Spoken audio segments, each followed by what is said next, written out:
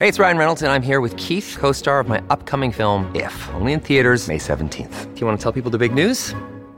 All right, I'll do it. Sign up now and you'll get unlimited for $15 a month and 6 months of Paramount Plus Essential Plan on us. MintMobile.com/switch. Upfront payment of $45 equivalent to $15 per month. Unlimited over 40 gigabytes per month. Face lower speeds. Videos at 480p. Active Mint customers by 531.24 get 6 months of Paramount Plus Essential Plan. Auto renews after 6 months. Offer ends May 31st, 2024. Separate Paramount Plus registration required. Terms and conditions apply if rated PG. Sign up to The Economist for in-depth curated expert analysis of world events and topics ranging from business and culture to science and technology. You'll get the weekly digital edition, online-only articles, curated newsletters on politics, the markets, science, culture and China, and full access to The Economist Podcast Plus. The Economist is independent journalism for independent thinking. Go to economist.com and get your first month free. Families have a lot going on. Let Ollie help manage the mental load with new cognitive help supplements for everyone 4 and up, like delicious Lolly Focus Pops or Lolly Mellow Pops for kids. And for parents, try 3 new Brainy Chews to help you focus, chill out, or get energized. Find these cognitive health buddies for the whole fam at ollie.com. That's OLLY.com. These statements have not been evaluated by the Food and Drug Administration. This product is not intended to diagnose, treat, cure, or prevent any disease. Welcome to the New Books Network. 3, 2, 1. Welcome to New Books in History, a podcast on the New Books Network. I'm your host, Michael Vann of Sacramento State University, but please call me Mike. Today I'll be speaking with Sarah Zimmerman about her book, Militarizing Marriage, West African Soldiers' Conjugal Traditions in Modern French Empire, out with the Ohio University Press in 2020. Dr. Zimmerman is an associate professor of history at Western Washington University. She previously taught at San Francisco State University and UC Berkeley, where she earned her PhD in 2011. She is currently vice president of the French Colonial Historical Society, and following the society's sort of Bothy-style elections, will be president from 2022-2024. Following in a long line of truly fabulous presidents of the French Colonial Historical Society. Professor Zimmerman, Sarah, if I may, welcome to New Books in History. Thanks, Mike. It's great to be here, and I do look forward to following in your footsteps towards the presidency of the French Colonial Historical Society. Well, I was thinking of Sue Peabody and Ruth Junio and the other greats, but yes, I guess I was president too. So, but before we get into militarizing marriage, West African soldiers' conjugal traditions in modern French Empire, please tell us a little bit about yourself. How did you come to specialize in African history and African history's interactions with the French colonial empire? Thanks for this question. I was kind of thinking about kind of 2 integrated origin stories here, one for myself and one for the book. When I was a first-year student at Ohio University, I studied abroad in France, and we were on the Loire Valley. And while our weekends were made up of visiting castles and whatnot along the Loire, one of the most memorable things that I experienced while in France during that study abroad was meeting undocumented immigrants who were hawking trinkets in Paris. And there were some of the nicest people that I met in France who were willing to have conversations with me in the broken French I spoke at the time. And I became very interested in learning more about France's historical relationship with the African continent. I had not learned much in my early life about France's empire in the world. And so, fortunately, I was attending Ohio University, which had a Title VI funded African Studies Center. Mm-hmm. And so when I returned to Athens, I kind of shifted course and began studying African studies. And so when I graduated from Ohio University, I continued my studies in Africa, but had to pick a discipline when I went to grad school. And so I was very fortunate to get into Berkeley to work with Tabitha Kanogo. I was able to recruit Richard Roberts from Stanford onto my dissertation committee, and also kind of create an Africanist community across Stanford and Berkeley in the Bay Area. And oddly, there was a crop of graduate students at Berkeley who also worked in Senegal, even though there was not a single faculty member that worked in Senegal on that campus. And I was also fortunate to bring Tyler Stovall onto my dissertation committee, and it was he who opened up the door to the kind of French colonial historical community. So I had that kind of core group of mentors. But then once I became interested in the topic of the tirailleurs sénégalais, and I'll tell you kind of how it got there, which is I was taking a course actually in the French department at Berkeley about kind of post-colonial literature. And one of the texts we were reading was Les Damnés de la Terre, or The Wretched of the Earth by Frantz Fanon. And it was my second reading of that book, but I had a kind of new eye for it in graduate school. And at the end of the book, you find that Fanon includes some comments or some notes on some of the case studies when he provided psychiatric services to French people who were participating in the French-Algerian War. And in one of those case studies, one of his subjects kind of talks about the torture chambers and how at the end of the day, they call in the Senegalais. That was kind of what was listed within the book itself. And so my initial kind of reaction was, what were the Senegalais doing in the torture chambers in Algeria? In Algeria, right. Torturing Algerian dissidents or freedom fighters, right? And that really kind of opened the portal for me. I'm trying to remember that case study. Where was the Senegalais troop a torturer or sort of doing, what was their role? It is somewhat unclear. So the case study, the person who is seeking psychiatric services is a French policeman who works in the torture chambers. And what he talks about is how exhausting the process of torturing these Algerian dissidents is, and that at the end of the day, when the French who are in these rooms are so exhausted, they call in the tirailleurs sénégalais to kind of finish the job. Bring in the subaltern for the end of the... Basically. Yeah. But then there's also a really messed up critique of the Senegalais who never torture correctly. They either are too brutal or too easy. They lack the finesse that the French would have in these torture chambers.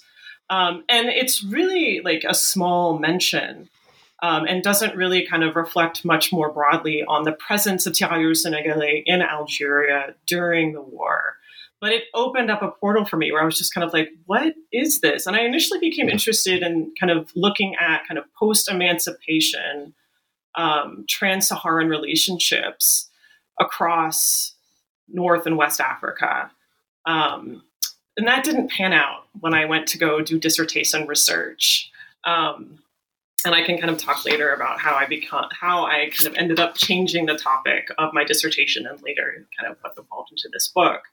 But it really was these kinds of moments that kind of pushed me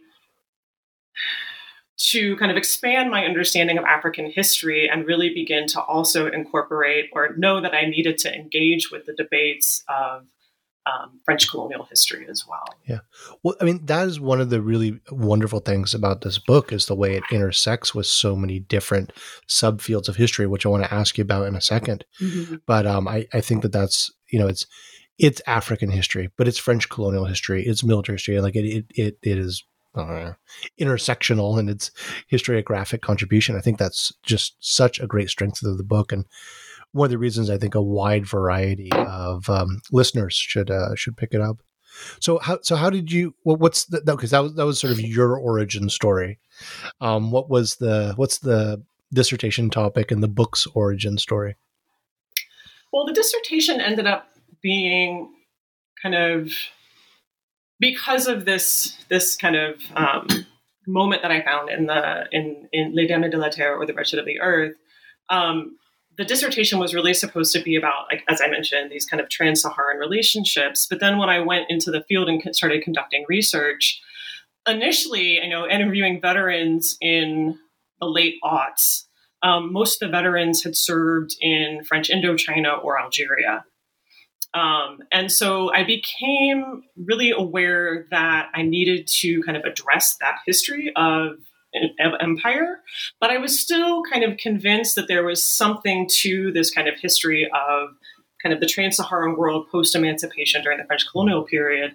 So the dissertation ended up bookending France's invasion of Morocco in 1908, and then kind of spanning to 1962, the end of the Algerian War. But then I integrated other kind of regions of empire that I could find enough sources to address.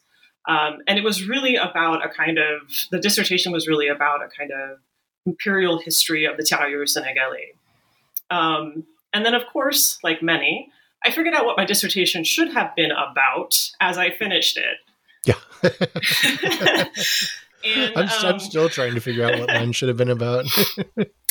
And when I finished writing my dissertation, I was very fortunate to eventually get a tenure-track job. And that tenure-track job did not require me to have a book for tenure. So it really gave me some room to kind of think through the materials, to think through how I wanted to change the book, and to really go against the sage advice of my mentors and to rewrite the book. And so I moved it from a 20th century project to one that extended from the 1880s to the 1960s. And I went back into the field and did research into the 19th century in order to better understand the kind of centrality of conjugality and marriage to the institution of the Tirailleurs Senegalais across this vast empire, and to be able to kind of center it as a through line to understand the changing nature of empire around these conjugal relationships. And that took a lot of time, and I had to rewrite everything. And I added 2 content chapters for the 19th century. I am satisfied with the final project.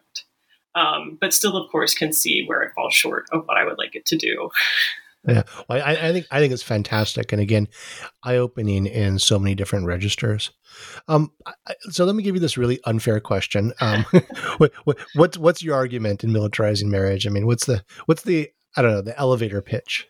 Sure. And so I think, how I kind of chose to answer this, or how I'm going to choose to answer this question, is to kind of give a little bit of a summary to the book and talk about some of the main kind of lines of inquiry and some of the, like, a 3-prong approach to a book that has many different settings and spans the 1880s to 1962. So, it really kind of looks at this military institution and French Empire from the vantage of conjugal relationships between West African soldiers who serve in the Tirailleurs Senegalais, or this French colonial institution. So conjugal relationships between these soldiers and women from across French Empire. And like these relationships kind of are centered around my inquiry concerning marital legitimacy. And I see this question of marital legitimacy as being at the heart of this kind of French imperial military institution that is the Tirailleurs Senegalais. That was all kinds of tongue twisted, but I'm going to untwist it. And so while tightly focusing on conjugality, sexuality, and women within the history of the Tirailleurs Senegalais, the book follows the evolution of their marital traditions from the 1880s to 1962, spanning West Africa to French Indochina. And I kind of approach this from 3 prongs, like 3 kind of major ways of kind of thinking about this space and time. So the first prong is from the vantage point of West African colonial soldiers' marital traditions. I was able to center women, gender, and sexuality within processes of militarization, military institutions, and conflict. This was very, very important to me. And I believe that the book shows how colonized women and heteronormativity were integral components of a military institution that made, maintained, and defended French Empire over a roughly kind of 100-year span. Further, my work locates the violence of war and colonial domination in the formation of tirailleurs Senegalese conjugal relationships, right? In these extremely intimate spaces, you see the influence of militarization and violence. And it becomes very interesting from this vantage to also kind of think through the ways that the French military kind of can become an arbiter of marital legitimacy of their troops, which awards particular kinds of benefits to people who are able to achieve that legitimate marital status.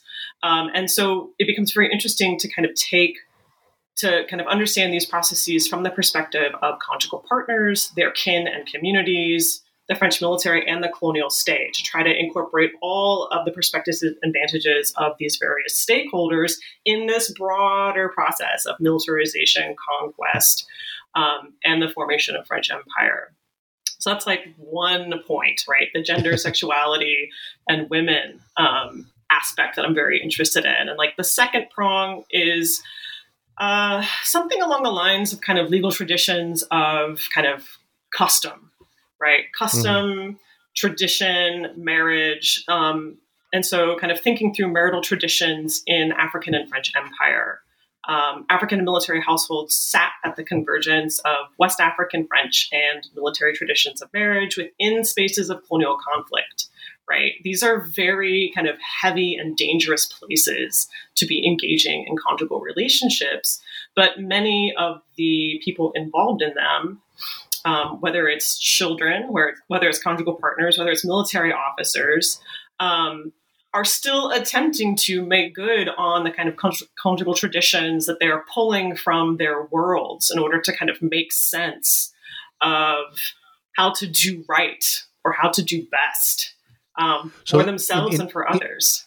Yeah, in other words, they're drawing on their own cultural traditions and knowledge, trying to negotiate this French military imposed institution. Well, I would say it's not just French military imposed, right? I would say because of the contingencies, dangers, and violence of militarization, it's almost as if people are trying to engage in best practices, or not at all, but are trying to engage in best practices and trying to be true and faithful to their own understandings of what is kind of correct marital or conjugal practices or marital legitimacy, but they are inhibited by the context.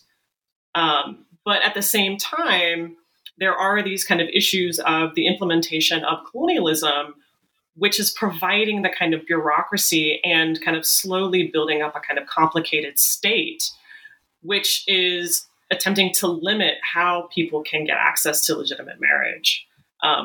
So it becomes this very interesting way of kind of seeing how these kind of conjugal traditions of tirailleurs Senegalais sit at the intersection of all kinds of knowledge concerning marriage.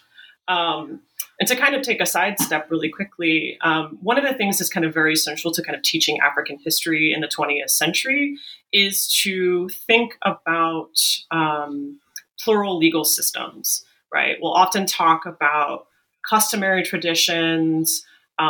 In some spaces on the African continent, you also have Sharia, which would kind of dictate various kinds of civil institutions and the reproduction of society. Then in various places, you'll have either Napoleonic Code or common law that are kind of implemented by colonial states. But in the case of the tirailleurs Senegalais, what I find very fascinating is you find yet another line through which to begin to understand how various entities are making decisions that build on and change customs around marriage. Because the military was independent of the civilian state in terms of making these decisions. They did in some ways try to incorporate what they believed to be kind of African traditions of marriage, but then rejected them at other moments. But then also you have these other kinds of contingencies where you'll have West Africans that are engaging in conjugal relationships in Madagascar. And then you also see the colonial military trying to kind of adhere or at least kind of take into consideration local marital customs in Madagascar. So these ways of kind of forming this custom, which I trace from 1880 to 1962, are influenced by people's inheritance as well as our contingent to place and time across empire. So that's kind of that second prong of kind of looking through, trying to understand a new way of looking at marital custom within Africa, but also broadly across French Empire. I think it's really fascinating to kind of think this way. It's absolutely fascinating, and I think the book's published in the Ohio series War and Militarism in African History, and I think a number of sort of military historians may be a bit surprised when they get into the book and find out that this is not your grandpa's military history, or so to speak. Certainly. And I will say, and I'll just make one mention really quickly before going into that third prong, but it is the first book of that series. It is. So it's really exciting to kind of lead these series. And there are there's a couple of other books that are kind of on the way in 2021 and 2022. So I'm first through the gate. We'll see what kind of standard the book sets. Okay, so what's your third prong, or your third is third flank? What's the right military terminology? Third flank, sure. Is interventions in colonial concepts, chronologies, spaces, as well as mobility. The Tirailleurs Sénégalais and their partners were part of a kind of enterprise that stretched from West Africa to Southeast Asia. And so I think that the Tirailleurs Sénégalais and their wives challenged traditional chronologies affiliated with colonialism, because you can see that these women are experiencing the violence of colonialism in West Africa prior to the official start date of colonialism, right? Because they are bearing the brunt or participating in the processes that clear the way for the state to establish itself after military conquest. But then also, I conducted interviews with Vietnamese women in Dakar who relocated from Southeast Asia to West Africa in the 1950s, and they're still collecting pensions from the French state. Whereas their birthplace was no longer part of French Empire in 1954. They relocate to Senegal. That's no longer part of French Empire in 1960. But in fact, because of their ties to a deceased veteran, they are still participating in the legacies of this imperial project into the 21st century. Yeah, and just their new identity, or their identity for decades at that point, as a Southeast Asian living in West Africa, is such a colonial product. So when the French Colonial Historical Society met in Dakar, and you were there. That was my first one. Was that your first one? What was that, 2004, 2005? 2006. 2006, okay. I remember, I think it was in San Luis. Someone pointed out to me, they knew I was a historian of Vietnam, that there was a famous Vietnamese restaurant run by a famous woman. I think it was in San Luis. And I was like, what the Vietnamese here? What? And then it was never really explained to me. And then this book lays out the origins of this community in Dakar and San Luis and elsewhere in Senegal. And that's kind of a final aspect of that prong that kind of insists that we rethink colonial relationships, because I think much of colonial historiography focuses on kind of metropole colony relationships. And I really wanted to focus on kind of cross-colonial relationships and the movement of peoples among various parts of empire. Today, we would call that South-South migration, to really kind of question how we often return to this like tightly bound metropole colony relationship. But if we look askance or look laterally, it really kind of transforms how we think about how perhaps West Africans contribute to French Empire or participate in French Empire, but then also how their interactions with other colonized peoples also shaped that empire. Yeah, and there's sort of the big things like, a Vietnamese emperor who's, taken off the throne and sent, I think, to Madagascar and then maybe to Algeria and such things. The British taking the Burmese monarch and send them off to India. But here you're looking at larger numbers and also real people's lives. I mean, of course, the crowned heads are real people, but much more history from the bottom up and much more demographically significant. So the book works, as I said, in several different historical topics or genres or fields. Can you just sort of list what you think, which fields you think the book makes a contribution towards? Yes. So I think when I started out with this book, I really only wanted to make a very narrow contribution to the literature on the tirailleurs sénégalais. I really wanted to kind of speak to the women that participated in this institution, the women that were kind of by proxy parts of this institution because they were conjugal partners of tirailleurs sénégalais. And along the way that changed, as I kind of expanded out and began to kind of read the secondary literatures that I thought were relevant to the project, I realized that it could have much more impact across broad kind of subtopics of African history or colonial history. And so I will say that, one of the first things that I wanted to do was really inscribe women, gender, and sexuality into the history of the tirailleurs sénégalais. And there I was kind of following on the opening that was made by Greg Mann in Native Sons that came out in 2006.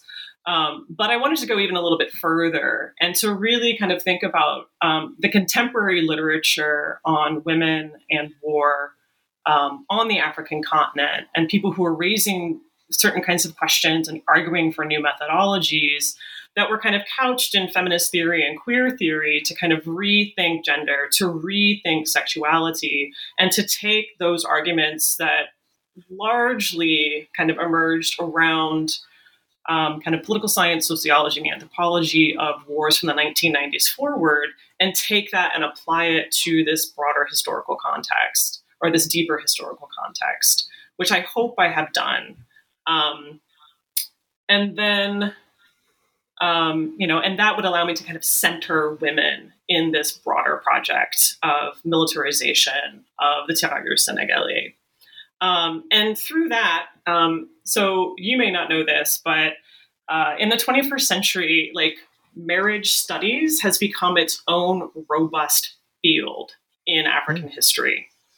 I did not know this. Yes. It has become an institution through which Africanists explore a wide range of sociocultural practices during the 20th century. And I think, this is African history as it emerged as a subdiscipline in the 1950s and 1960s was a friendly cousin of anthropology. And because of a kind of Africanist suspicion of states, there is a kind of heavy reliance on kind of thinking through social reproduction through the family and through the community, and marriage takes a kind of prominent place within that. And so I wanted to contribute to that literature by looking at these marital traditions within the tirailleurs sénégalais and say, not only can you kind of find women in the archives in these kind of military settings in West Africa, but you can also see how these West African marital traditions contributed to this institution that then goes on to participate in the conquest of French Empire. And see how we can kind of, thread or kind of trace these traditions well beyond West Africa. And I kind of already spoke to how I was kind of interested in kind of thinking through kind of the debates around custom and tradition that are also quite prominent within Africanist history. that are kind of always trying to undermine kind of colonial regulation of Africans' sexuality and lives. It was very late in this project that I realized I was a military historian. I had to be convinced by someone else that I was, in fact, a military historian and that I must read Cynthia Enloe and that I really needed to kind of pay attention to where the debates have moved since, I guess the kind of late 1990s, when you have this move towards kind of social history and thinking much more about war and society, to this orientation in the 21st century of really thinking through kind of the processes of militarization and what that can do for like all aspects of everyday life of soldiers and the populations in which soldiers are coming out of and stationed in. And you mentioned Cynthia Enloe and doing a proper gendering of military history, right? Not just about masculinity, but factoring in women's history in a way that's not sort of marginalized, but like part of the larger fabric. I always think of the metaphor of different historiographic threads being woven into a larger, tapestry. And I was delighted when I saw you reference her in the book. And it really got me, that helped me sort of mentally situate where this book is. Yeah. Another key figure in those debates is Amina Mama, who is at UC Davis, who has really kind of thought about these issues, but principally in relation to kind of the past 20, 25 years in Nigeria. And like khaki, or writing about soldiers and kind of militarized states, and kind of thinking about what that does in terms of reconfiguring the state and society. So her work has also been rather influential into my thinking. Yeah, but just to sort of tick off the list, I mean, the militarizing marriage is a contribution to West African history. Yes, it's a contribution to military history. Yes, it's gender history. It is women's history. Yep. It is what else? It's a contribution to French history. Yep. French colonial history. Empire studies. In many ways, I think it's a great world history monograph. I mean, at the World History Association, there's always these difficult conversations about how do you do a world history monograph, and this is one right here. Well, I was going to save that punch, but I'm ready because I know that you are like, I do participate in the World History Association, but largely in the regional conferences because the organization's regular meetings usually occur when I'm away doing research. Yeah. But yeah, I do think that this is also a piece of world history because of its geographic expanse and how many different populations are involved in these processes. And the interconnections that it's about a French created institution, but it's not at all Eurocentric in its narrative and the figures that we encounter and just sort of like the way the stories are told. It is. I mean, I'd give it the WHA seal of approval. This is world history right here. But one more point that I will make really quickly, one more point I'll make really quickly is, in addition to these kind of broad fields in which this book would kind of find interest, I will say also that since each chapter occurs in a different setting, that's something that I found that something that I felt compelled to do was also to ground each chapter in local histories. So I had to kind of look into whatever the prominent debates were for that time period and see how I could anchor this story in Morocco, in Syria, Lebanon, in Vietnam, in Madagascar. And I learned that there are some places in the world that need a much more robust historiography, and I don't have enough time to do that work. But people out there, Madagascar, late 19th, 20th century, we need some of it. Yeah, absolutely. Another thing the book does is history of intimacy.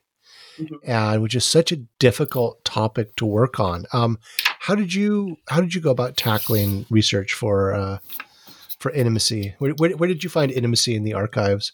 A sentence that could be totally misunderstood. Sure. Sure.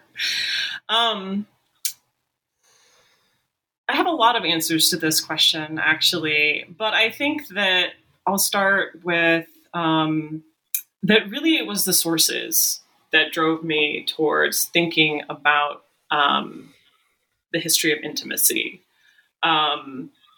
This was really a topic that emerged from my research. As I mentioned, I had a completely different objective when I went into the field. And so when I began to speak to veterans who had served in French Indochina and Algeria, what I found is that they were much more keen to talk about their interactions with civilians, particularly female civilians, when we were having conversation. And I don't know if that was a reflection of my gender in terms of, what they thought of or thought about or thought my interests would be when I was asking questions. So that was the first kind of aspect of it. Like these veterans that I was speaking with actually kind of produced these histories in ways where I was kind of like, well, this is really fascinating.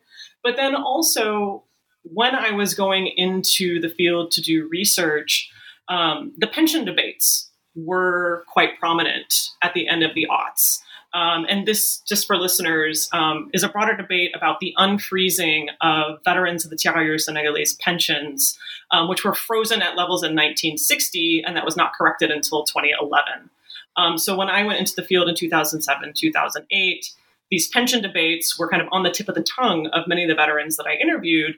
And, they were not articulating their frustration with frozen pensions as a kind of negative legacy of French Empire, as much as they were articulating it in the interest of supporting their families, right? So they were motivated to talk and engage in these debates because they were worried about supporting their wives, children, grandchildren.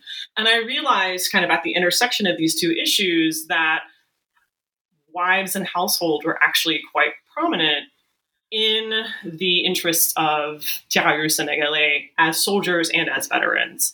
And because of that, I kind of reconfigured the questions that I was asking people when I was interviewing veterans, as well as reconfigured the kind of research questions that I had when I was going into the archive.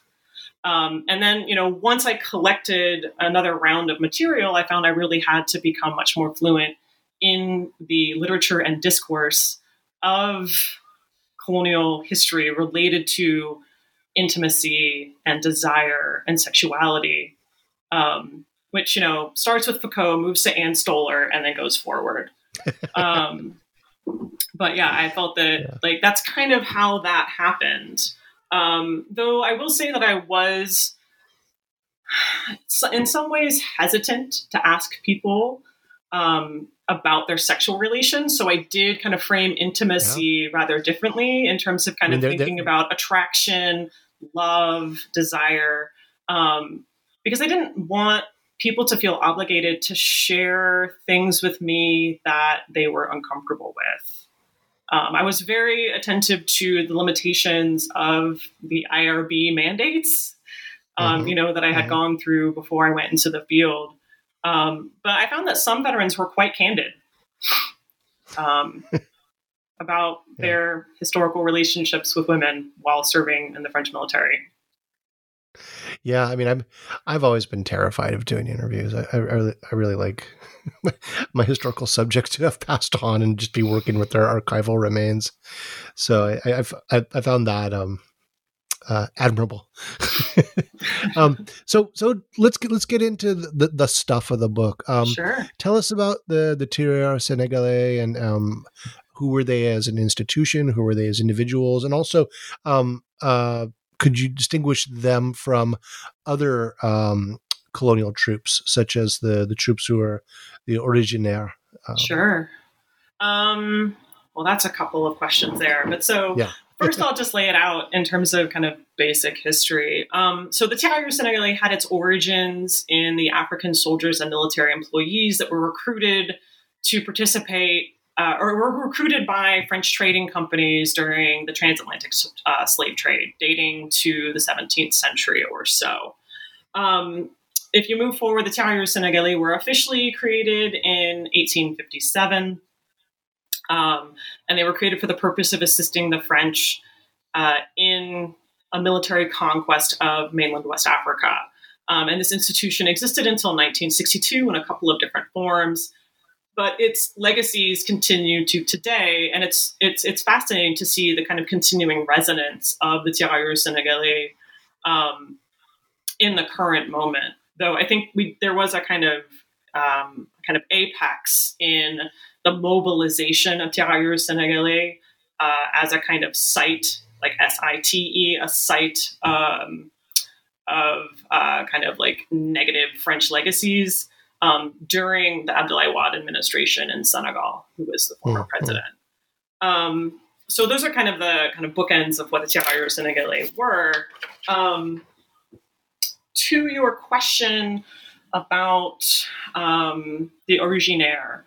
So what West Africanists know, but many others don't, is that there were 4 communes in what is now Senegal, Saint-Louis, Gorée, Rufisque, and Dakar, which by the end of the 19th century had citizenship status. They were essentially exclaves of France.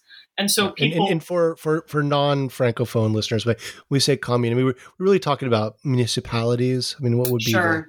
Yeah, that would be a better way. It's the city of Dakar, Gorée 2 islands, Gorée and Saint-Louis, and then Saint-Louis. That's right. Saint-Louis is an island. Rufisque Rufisque is a much smaller town, just it's a port, sort of south on the road, on the port of near Dakar, right? So they're pretty close together, but they're these little urban sites. Yeah, these coastal port towns that were, except for Dakar, because Dakar didn't really exist until the late 19th century, but were kind of historical sites of kind of French contact in West Africa. And because of that longer trajectory with French contact, these sites acquired a special status in the second half of the 19th century at different times, but I won't give the whole history, where they became exclaves of France. And these were sites in which people who were born in them had French citizenship and men above the age of 20 could vote in an elector into the National Assembly. These kind of rights and obligations of these populations were somewhat in flux and contested. But during the First World War, the elector from these 4 communes, Blaise Diagne, was able to kind of railroad a couple of pieces of legislation into National Assembly and guarantee the citizenship status of people born in those 4 sites, as well as their kids, as well as their offspring. So Jus Sanguini and Jus de Soli, right? Like, so people born of that place, but then people also kind of inherited via the blood of French citizenship. And one of the ways in which Blaise Diagne was able to kind of railroad this legislation through was that up until the First World War, the people of the 4 communes who were known as the originaire, or the people who originated in these 4 communes, their obligations to the French state were unclear. And Blaise Diagne makes an argument that, well, if we guarantee their citizenship, that means that they will become French citizens and they are obligated to serve in the French military. And so from 1915 and 1960 forward, 1915 and 1916 forward, these 2 pieces of legislation, the populations from these 4 communes serve in the French military. They are not serving in the Tirailleurs Sénégalais. The Tirailleurs Sénégalais are a part of the colonial army, which is where West African subjects serve. And the originaire are serving in regular French units. Right. So there is that distinction. Yeah, and the name Tirage Sénégalais quickly becomes a misnomer, right? Because they're not just from Senegal proper. Right. And so in the 19th century, because of the institution's kind of origins in the transatlantic trade, many of the initial soldiers in this institution were recruited from the Senegal River area and along the coast of what becomes contemporary Senegal. But very quickly, from the 1880s forward, what you begin to see are many more people being recruited from what is contemporary Mali. And so by the time the First World War begins, the majority of people serving in the Tirailleurs Sénégalais are actually from what is now Mali, or back then kind of referred to as French Sudan. And then that, demographic changes again after the Second World War, when you begin to see increasing numbers of Ghanaians and Burkinabe serving in the institution. So very quickly, Tirailleurs Sénégalais becomes a misnomer. It also ends up becoming an umbrella term for troops that are recruited in equatorial Africa in the 20th century. Yeah. So it very quickly kind of loses some of that kind of geographical specificity. But I will say also that in addition to kind of thinking about how this term is a misnomer, there are other kinds of demographics to kind of think about. In the 19th century, many of the recruits had slave origins, and the French military kind of marketed the Tirailleurs Sénégalais as a mechanism out of slavery.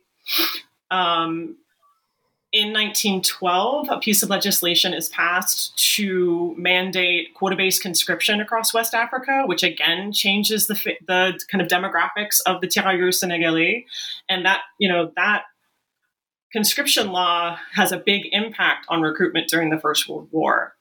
And then, kind of moving forward with the professionalization and bureaucratization of this institution in the interwar years, and then after the Second World War, in 1946, you see the elimination of forced labor in West Africa, which nullifies these conscription mandates. And what you begin to see in 46, 47, and 48, just as you begin to see the French Indo-Chinese War, is that people in West Africa see the Tirailleurs Sénégalais as an employment opportunity with benefits and pensions. And it's seen as a kind of professional colonial job. So the institution demographically really shifts over time, as well as the motivations of people to enlist. And what are some of the French assumptions about these soldiers, these men? I mean, you talk about the publication of a book. I think it's in the Morocco chapter. Is it La Force Noire? La Force Noire. Yeah, and there's some racist stereotypes and assumptions, some of which are incredibly contradictory. Indeed. And what becomes very fascinating is that what you're kind of referring to are the troupe noire or black troop debates. And this very dynamic military officer who has commanded Tirailleurs Sénégalais in West Africa and would go on to command them in World War I, he takes up a lot of oxygen, and he is very good at dominating debates that are going on in France, in kind of getting publications out, and really kind of controlling the discourse around the Tirailleurs Sénégalais in the run-up to World War I. So his text becomes like a key text informing many different officials within kind of French bureaucracy about the potential of deploying Tirailleurs Sénégalais in mainland France. And so this text, La Force Noire, which comes out in 1910 by Charles Morgin, or it looks like Charles Mangan, is fantastical.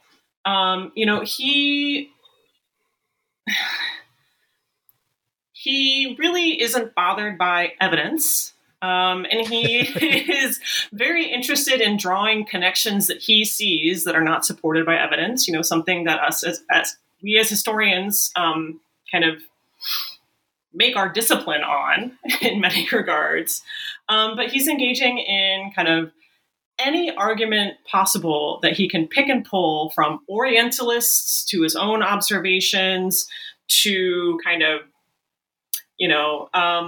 entertaining the fears of pronatalists at the beginning of the 20th century, to make arguments about how superior tirailleurs sénégalais could be as kind of universal utilitarian troops for France and French Empire.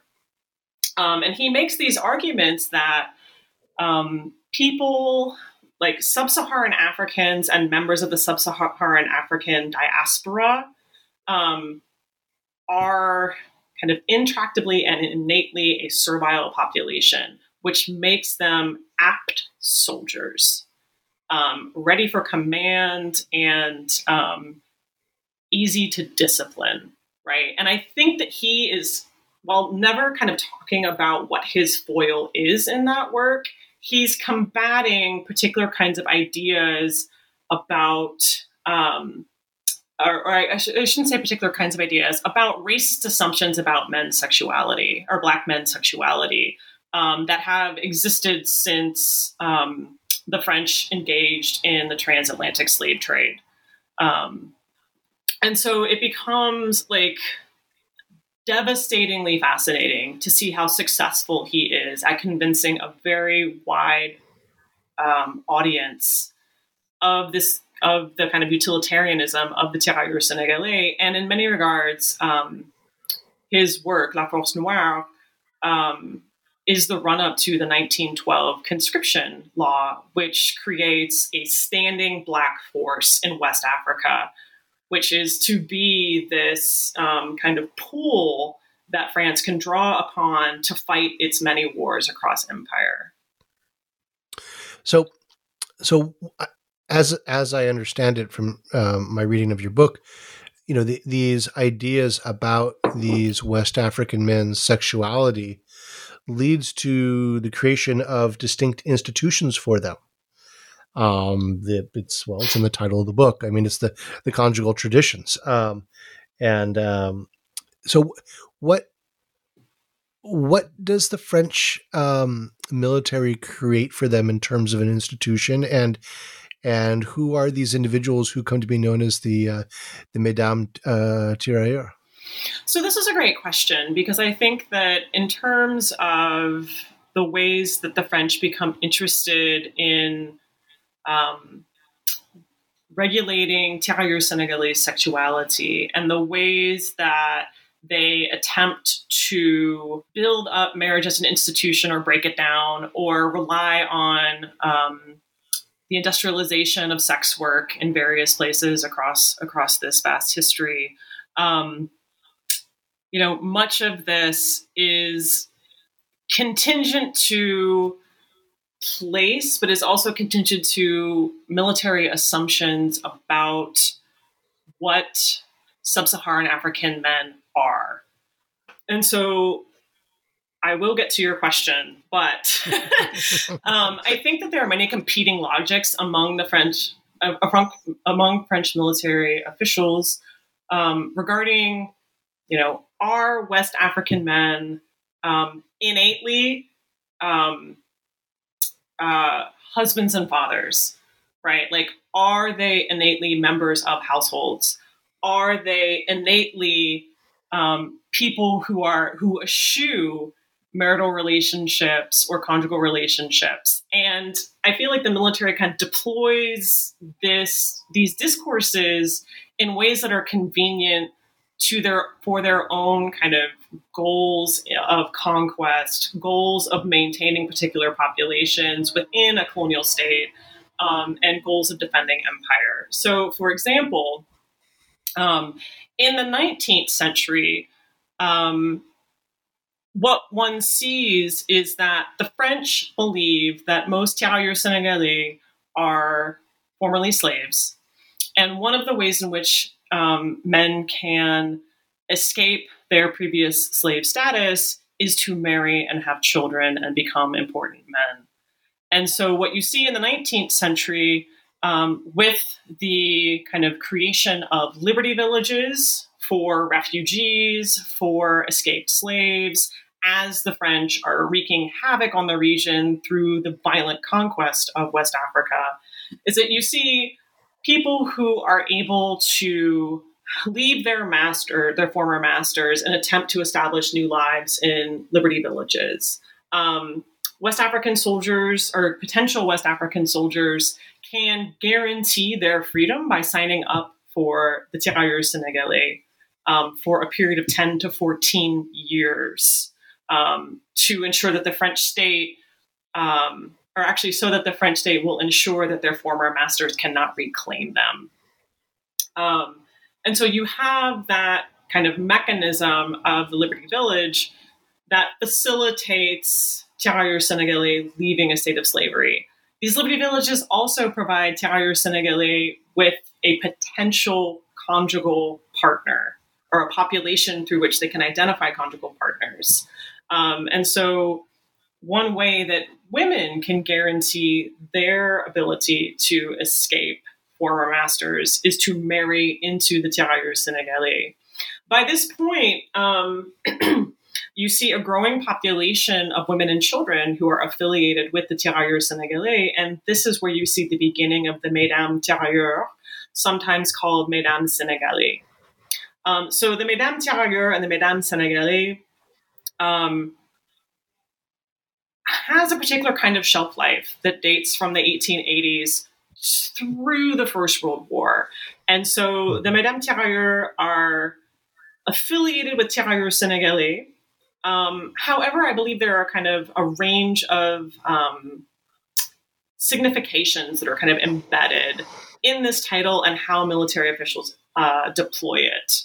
So first, I think that Mesdames Tirailleurs signifies a woman who is affiliated with a soldier and who has the right to travel with the troops as they're engaging in campaign. And the French military actually funds their participation in campaigns in West Africa, transports these women with their conjugal partners to what becomes French Congo, to Madagascar, and to Morocco. And I mean,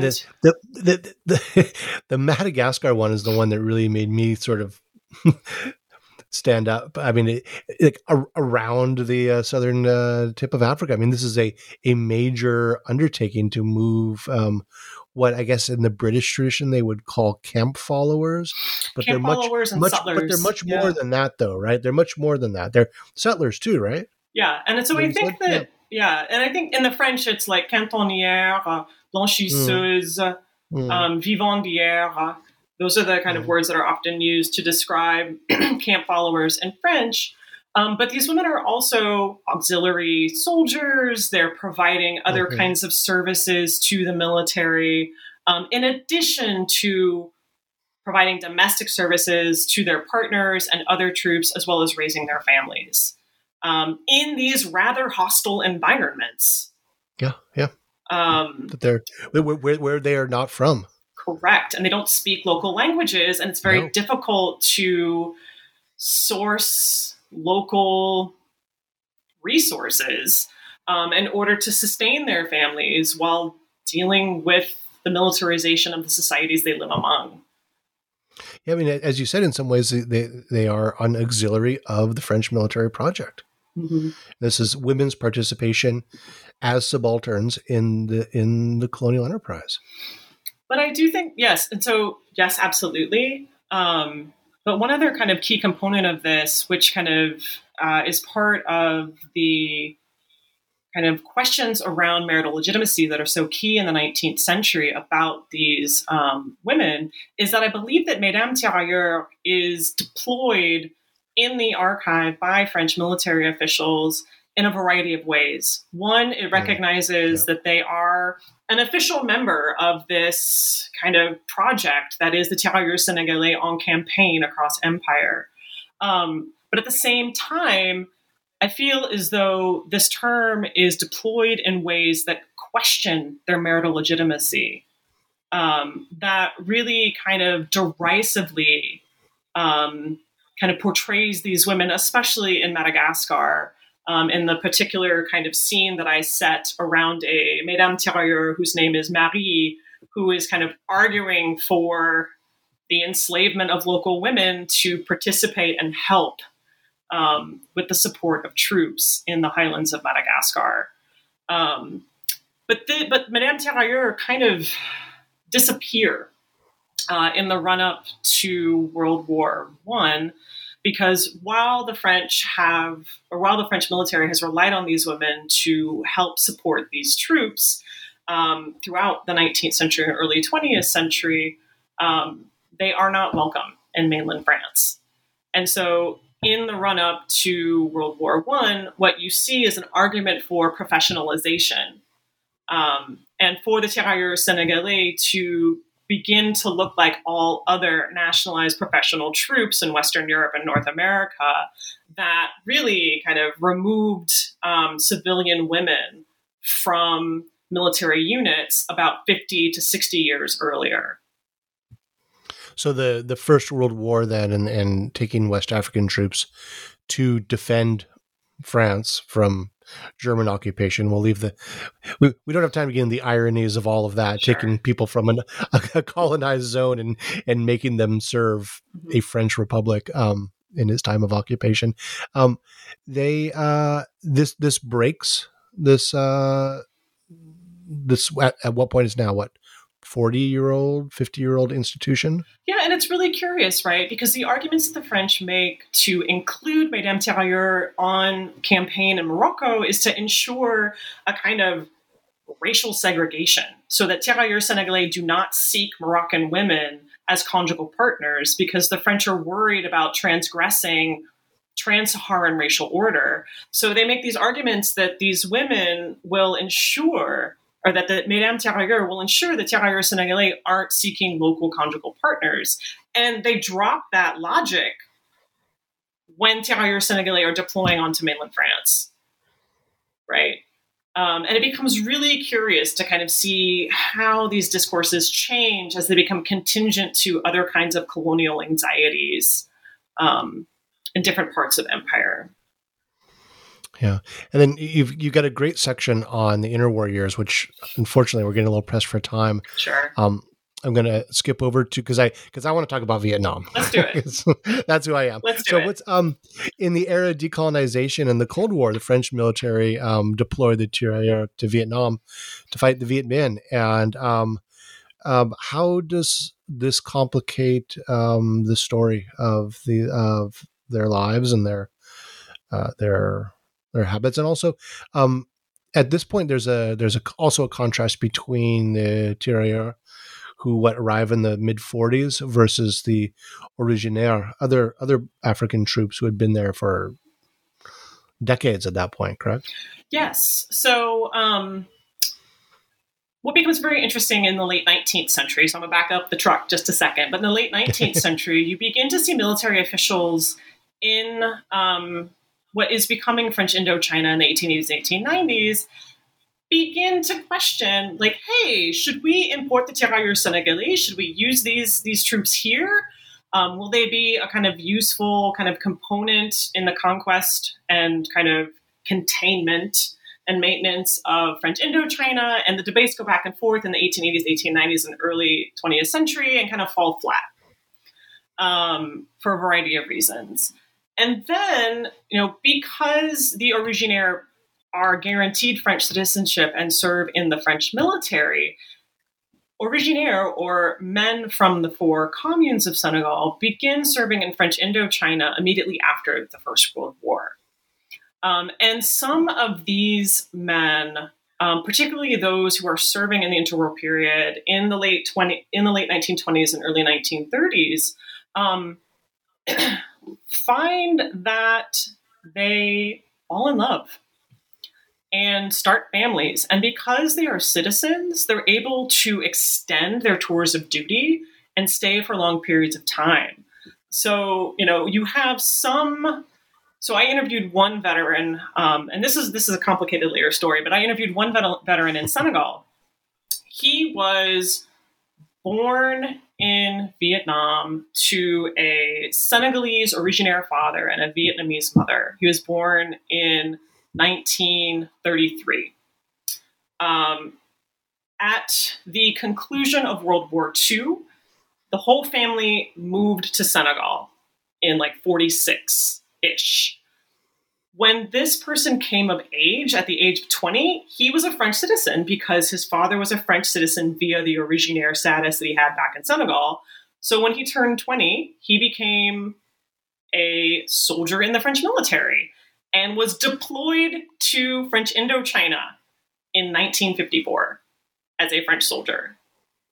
So you have these kind of like multi-layered stories of these originaire who in the 30s and in the 40s, particularly when they're abandoned by Vichy and have to survive on their own with their conjugal partners and their conjugal partners' families, are creating these large kind of interracial families and are not really able to, well, actually some of them kind of moved to Senegal after 46, 47.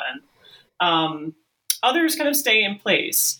And then the Tirailleurs Sénégalais begin deploying to Vietnam in 47, but they don't arrive until 48 because it is a long boat ride. And what becomes interesting in Vietnam for a variety of reasons, and what this does in terms of kind of changing the direction and orientation of the book, is that they are encouraged to engage in sexual relationships with Vietnamese women, but not conjugal relationships. When Tirailleurs Sénégalais arrive in 1947, there is already a decades-long tradition of a very robust French military presence in Vietnam. And there has been an industry of sex works that has kind of responded or kind of evolved in parallel with that militarization. And by the time Tirailleurs Sénégalais arrive in Vietnam, many military officials just assume that they'll kind of insert themselves into these kind of militarized traditions of industrial sex work. But what ends up happening is many of these Tirailleurs Sénégalais engage in conjugal relationships. Like they're looking for, they fall in love, right? And this creates a lot of problems for the French military. But what this kind of does more broadly for the book is that it gives me an opportunity to think about kind of interracialism in new ways, because I was able to interview veterans, their wives and widows, as well as interracial or kind of Afro-Vietnamese children that continued to, who were in their 50s and 60s when I was conducting interviews in Senegal. It also kind of led me to really rethink international adoption. The ways that kind of interracial families were able to convince the French military to help support them to relocate their entire families to West Africa, the removal and shipment of orphaned Afro-Vietnamese children to West Africa who were consequently adopted by military families for the most part in West Africa. I really kind of relied on some of the work of Emmanuel Sada to kind of think through this, as well as Christina Firpo. And, you know, this part of the book really made me think through, the United States kind of interactions with Vietnam in the aftermath of this lengthy war as well. Yeah, in so many ways, the French experience is a precursor to the various things the United States will find itself engaging in Vietnam, both in terms of the war, but also the larger social consequences and human consequences of this type of movement of people and so forth. If I may make one more point before I'll cut you off, please. I promise I will speed it up. But I just received some information, I guess yesterday, so I do want to incorporate this. Hot off the presses. Okay. Yeah, unfortunately not great news, but so something that I found really compelling about being able to access the kind of intimate histories of kind of Afro-Senegalese interactions via these families was that I could really think through long distance migration, the kind of integration of these foreigners into Senegalese families, and the kinds of ways that Vietnamese women and their multiracial children kind of confronted Senegalese traditions of marriage and gendered expectations within those marriages. But then also through their lives see the kind of legacies of French militarization, imperialism, and decolonization. And the point that I was going to bring up is that, until the last time I was in Senegal in February of 2020, the Senegal Vietnamese Association, which is a civic association with a quite robust community, was celebrating Tet. This is the kind of, I guess, third now time that I've participated in a Tet celebration in Senegal. In Dakar, that's fabulous. Yeah. And what's unfortunate is the kind of doyenne or the matron of this community, Hélène Ndoye Lam, just passed away to coronavirus. Oh, yeah. I'm so sorry. And, several of these kind of like key members are really being affected by this kind of third wave of coronavirus that's rampaging through Dakar at the moment. Oh, I'm so sorry. Yeah. I just wanted to kind of give a little bit of honor to her legacy. Yeah. There and for all the work that she's done in terms of organizing that community. Yeah. So you've been really generous with your time, but we need to wrap up. Before I let you go, I've got a couple questions. Can you recommend 2 books for us that related to the subject or something that is inspired by this work? Yeah, I actually thought long and hard about this, and I came away with 2 works of fiction. Please. So the first is a book that I'm currently finishing. I'm most of the way through, which is Maza Mengiste's Shadow King, which takes on the perspective of Abyssinians who are reacting to Mussolini's invasion of Ethiopia in the 1930s. Wow. The book just came out in 2020, and it is a fictionalized account, and it's from the perspective of a servant girl who goes through a lot of complicated experiences, and you really get to see the full complexity of her personhood while she kind of rises to the context and challenges of this invasion. And the other book is Chimamanda Adichie's Half a Yellow Sun, which is a kind of fictional account of 2 sisters as they navigate the Nigeria Biafran War. And the reason why I picked these 2 books is because they do things that I'm never going to be able to do. They give the kind of intimate inner dialogue of women who experience the militarization of their societies and what that does in terms of transforming how they understand their own gendered relations and gendered roles within the military or within the militarization of their societies. The violence they experience, the hardships they overcome, the communities that they build. I wish that I had access to those kinds of primary materials that would allow me to get at those kind of internal dialogues from the 19th century or from the 20th century. But fiction really gives you wings when it comes to getting at the human experience. Yeah, absolutely. Well, finally, what are you working on, and what can we hope to see from you next? I'm currently working on, so I went from a very geographically broad project to one that takes place on an island that is 300 by 900 meters big. So I'm working on a gendered history of Gorée Island, which is a UNESCO World Heritage Site in Senegal.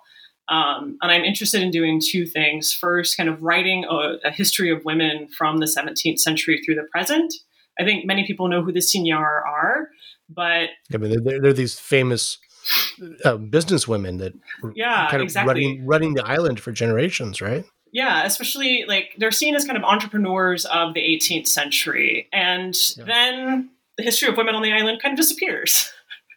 And so I want to trace that history all the way through the 20th century, but then also kind of really kind of ask important methodological questions about how women are kind of recorded in history and in the kind of historical documentation and the oral traditions, and kind of think about how women participate in the production of history and the commemoration of that history in contemporary Gorée. Because there are many women's civic society or civic associations that do all of this work that doesn't necessarily make it into the UNESCO booklet. Yeah. Great. Well, I look forward to seeing that. Yeah, thanks so much. So, Sarah Zimmerman, thank you so much for chatting with me today. My pleasure. So this has been a conversation with Sarah Zimmerman about her book, Militarizing Marriage, West African Soldiers, Conjugal Traditions in Modern French Empire, out with Ohio University Press in 2020. I'm your host, Michael Vann of Sacramento State University, and this has been an episode of New Books in History, a channel on the New Books Network. Thank you for listening.